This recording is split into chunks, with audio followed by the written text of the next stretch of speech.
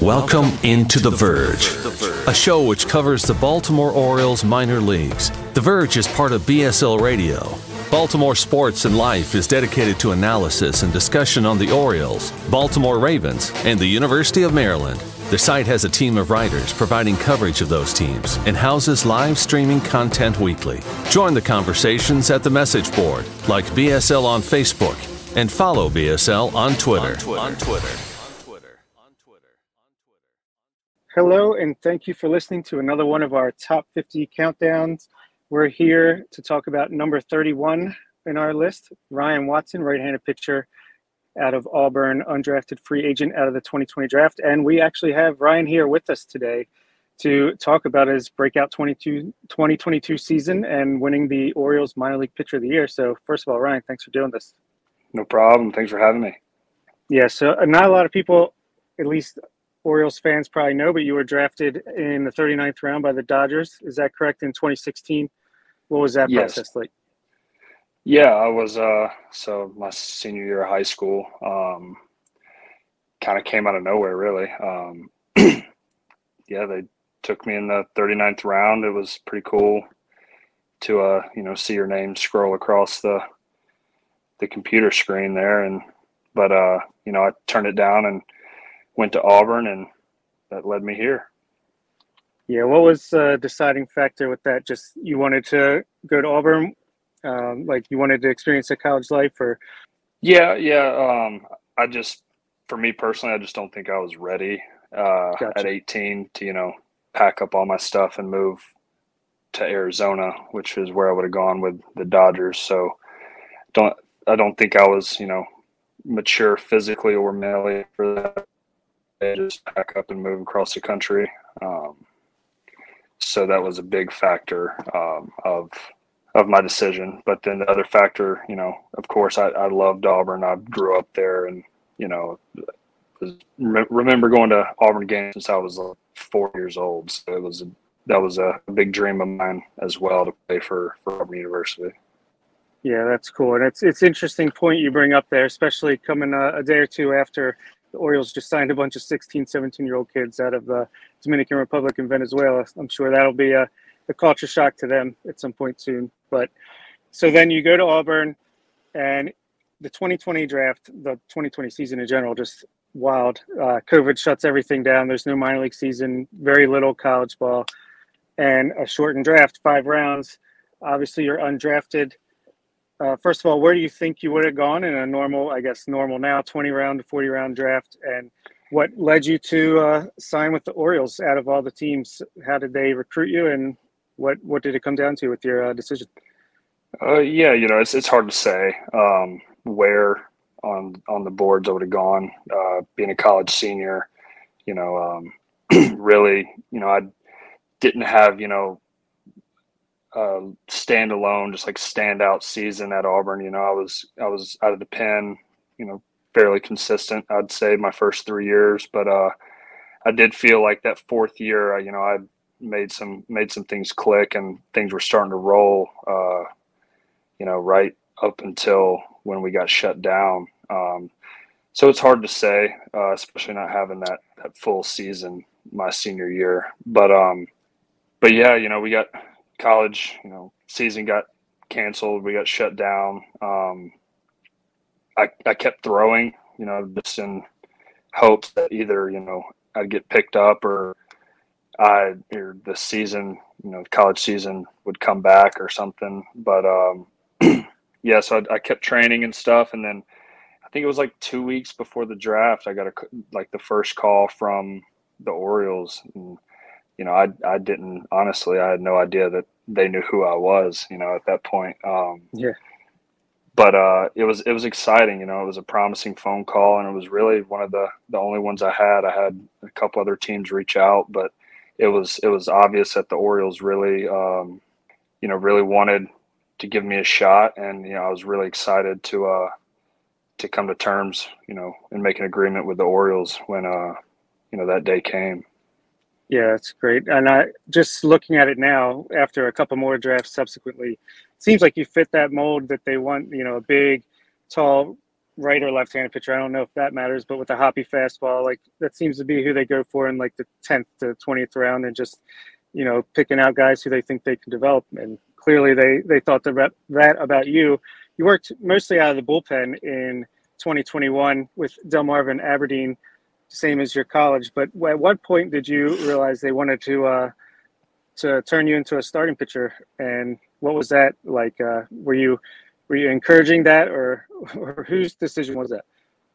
Yeah, well, really, in my first spring training, you know, they told me, hey, we want to make you into, you know, a starter, and they, you know, caught me by surprise a little bit, just because when I signed, you know, it seemed like I was being signed as, you know, strictly a bullpen piece, but you know, I did a little bit of both. I had a couple spots out of the pen, and so in college didn't was never really up there, so it would be hard, like on the workload side of things, to just jump straight into a starting role, which I was fine with. You know, build up. You know, they were looking out for me and my health, my arm. You know, they did a really good job with that. But this year it was kind of the same kind of thing. Be a scheduled, you know, back end tandem guy to start with, and you know, first couple of games went really well, and then you know, some things happened with the rotation that opened up a spot, and you know, I jumped in, and you know, it felt like I never looked back after that. Just kind of jumped right in and kept going. Yeah, it was a great year for you. You really broke out and really seized the opportunity in Bowie. Had 95 innings with a 3.41 ERA.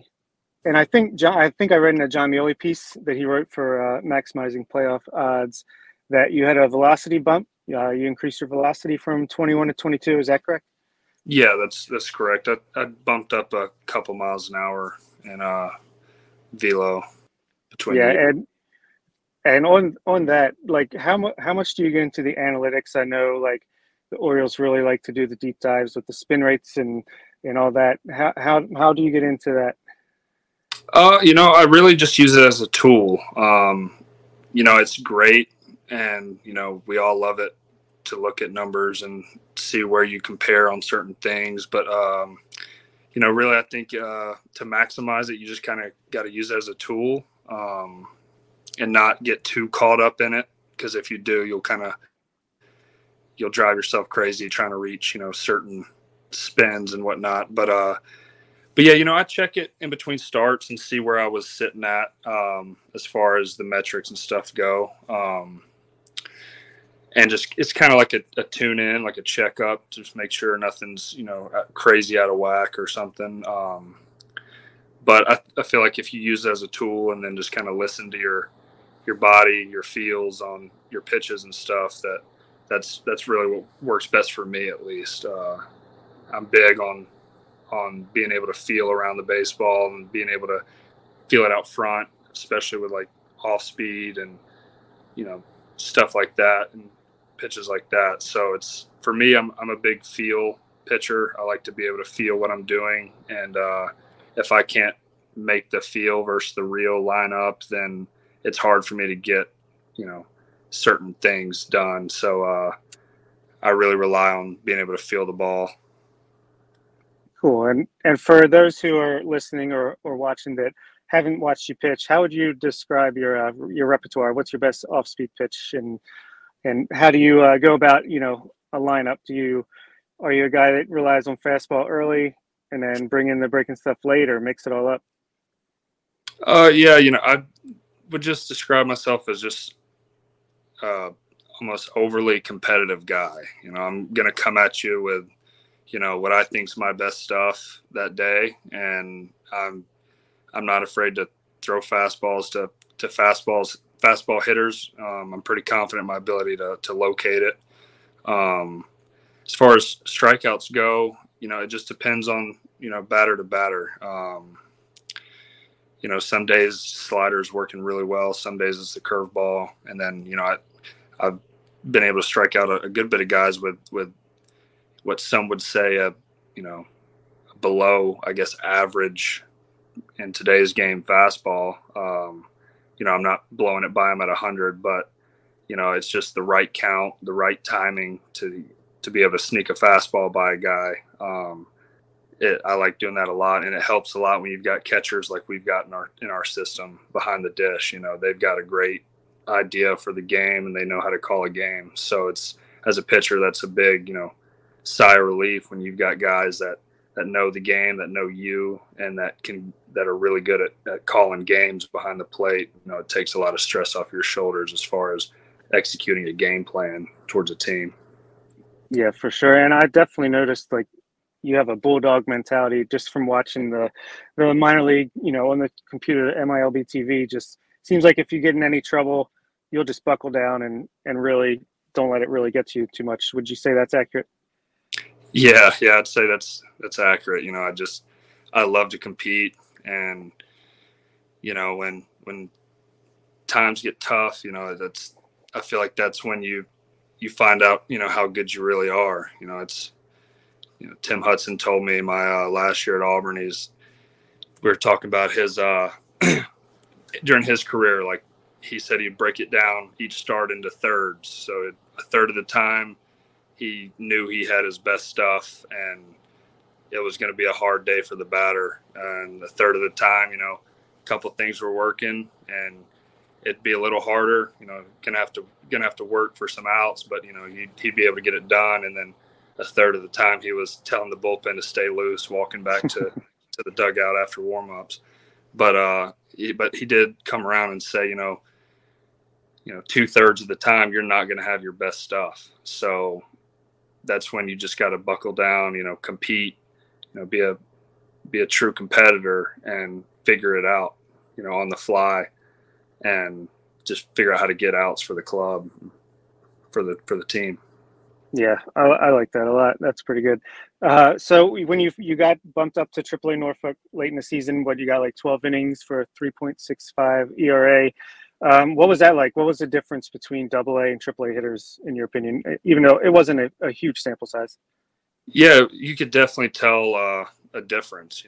There's every team you play in AAA's got guys that have been in the big leagues. So it was definitely exciting to get up there and, to be challenged, to face a new challenge. I knew it was going to be different, talent level, when you got guys that have got, some of the guys have years of service time, bouncing up and down and whatnot. But the approach is different. Some of your breaking balls that you think are, the best ones you've thrown all day are getting takes, and you don't know why when you first get up there. And it's just a matter of, these guys have seen thousands of breaking balls in their career, and they've seen thousands and thousands of pitches from really good pitchers. So it's their approach is just a little different, and strike zone shrinks up a little bit, just not a whole lot, but just a little. But yeah, it's really just learning how these guys approach each at bat, and then just being able to use your best stuff, and go attack them with it, Yeah, for sure. And what did it mean to you to win the Orioles minor league pitcher of the year? I mean, you won ARCO pitcher of the year with Justin Armbruster, and Noah Denoyer was up there too. Three guys I think you'd have pretty good odds coming into the season, betting wise, to win that award with Grayson Rodriguez and DL Hall in the organization. But you guys just rocked it, stayed healthy, and did really well. What was that like for you? Yeah, I mean, it was an honor. It was just a testament to some hard work that I've put in, especially over last off season. I'm down here in Tampa now, working out with my trainer Theo again, and throwing pins over at Anthony Telford's place he's got down here. He's a Orioles reliever from the early 90s. So we put in a lot of hard work last off season, and I was feeling really good going into last season. So I didn't try to think about it think about it at all really during the season, but it was an honor, and it was something I'll never forget. But I want to use it as a building block because, while it is an honor and it's a great, I'm grateful to receive it. It's, we all still want to make it to the big leagues. So I want to use it as a stepping stone and as a mark and build off of it and hopefully, be able to achieve the end goal.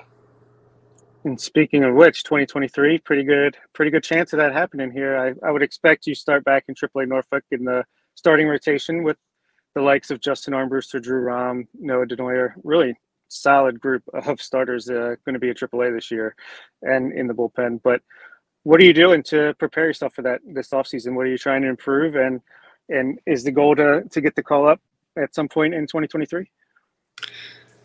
Yeah, I mean, I'm working on I'm really just working on sharpening, everything up from last year. I want, just to shrink the spray chart, you could say, on, slider, on off speed, really. Just tighten up the groups a little bit and more consistent, especially with the slider and the changeup. Those are my two big keys this offseason, is really just sharpening those two and building off the curveball and the fastball. As far as, what happens this year, I have full faith in the front office with the O's, and, when the time's right, it's right. And they're going to make the best decision, that they can. And I've all the faith in the world in them and and they make, the right decision. So it's when the time comes, I'll be ready for it. But until then, it's I trust that they're gonna do what's best for the ball club.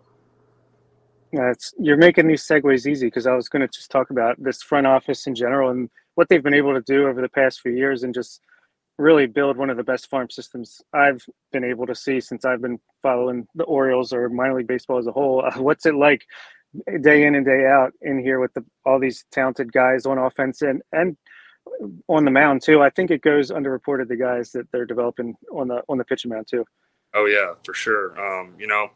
It's awesome because, as my college coach would say, iron sharpens iron. So when you go to work every day and you got some of the best guys in all of, minor league baseball, in the same clubhouse, you can learn a lot. And, if you pick the brains of some of these guys and just talk ball, then you can really learn a lot if you take advantage of that and really, use it, to your advantage, because a lot of the guys, I mean, we all do it in there, we're all talking ball, we're all talking shop, so it's a really neat atmosphere to be around, a lot of guys that are really good at what they do and are, really good at their craft, and just be able to bounce ideas off of, a handful of guys it's awesome, especially, when you're all just competing for the same goal. That's just to, help the big league team win one day, like just be able to help the O's. Yeah, that's right. The 2020 draft was so weird with being only 5 rounds and a bunch of guys were undrafted free agents. Obviously, T.T. Bowens, J.D. Mundy, you was Shane Davis, I believe, was in your class. It seems like when these draft classes come together, they kind of form a bond. And I was wondering if, with 2020 being so odd, were you able to form a bond with the guys that came in at that time, or did you make friends with some other guys from other draft classes? Yeah, I mean, we still were able to form a bond. We were still doing it. We did some Zoom call stuff, bonding exercise type things with the draft class that year, and actually some of the other guys from previous draft classes as well, just to kind of get us, acclimated, I guess you could say, to all the guys throughout the system. But yeah, I mean, pretty much showed up for our first spring training. We kind of all knew, who each other were. So it was kind of like we'd known each other for a while, but it was the first time we'd all ever, hung out in person. So it was cool to finally be able to see everybody in person and, start working together and stuff. But yeah, it was a good mix of guys that from that draft class, and even some of the guys from the previous draft classes. We're all pretty close, so it's pretty cool. Yeah, that is pretty cool. I'll end with a fun one. All right, the game's on the line, and you have to face the Baltimore Orioles prospect team. What are the top 3 guys you don't want to face with the game on the line at the plate? That's a tough question because there's a lot of, they can ball real well. That's a good question. I think the one of the obvious ones, Gunnar. Does he count? Yeah, got to be right. Yeah, we can count him. We can count him, but Norby, he was. I mean, you could just go down. You can make 3 teams out of guys I wouldn't want to face. Right. Seriously. But I mean, Norby was crushing the ball all year. Westberg, he had an outstanding year as well at the plate. Cowser, Prieto, those guys don't like to get out, it seems like. So, I mean, there's a handful of guys, but, I think since I started, with playing in the Orioles organization last year I started in Delmarva with Gunnar, and you could hear the wind on his bat coming from the dugout. And I was like, hey, that guy's got some speed, and he's done nothing but prove it. So. Yeah, well, I think the Orioles fans are in for a treat over the next few years as you guys start hitting the majors and making your impact known. We saw it a little bit with Stowers, Adley, Gunnar this past year. Bradish had a great year, and I think you're going to be a big part of that as well. And we're looking forward to it. And thanks again for joining us on this podcast. Yeah, thanks for having me. I appreciate it. It's an exciting time to be an Orioles fan and Orioles player. Absolutely agree. Thanks, Ryan. Yep. That'll do it for this week's episode of On the Verge. Be sure to check out our Patreon page where you can help show your support for the show and get bonus content, including monthly top 50 updates to our prospect list and daily game recaps during the season, and much, much more.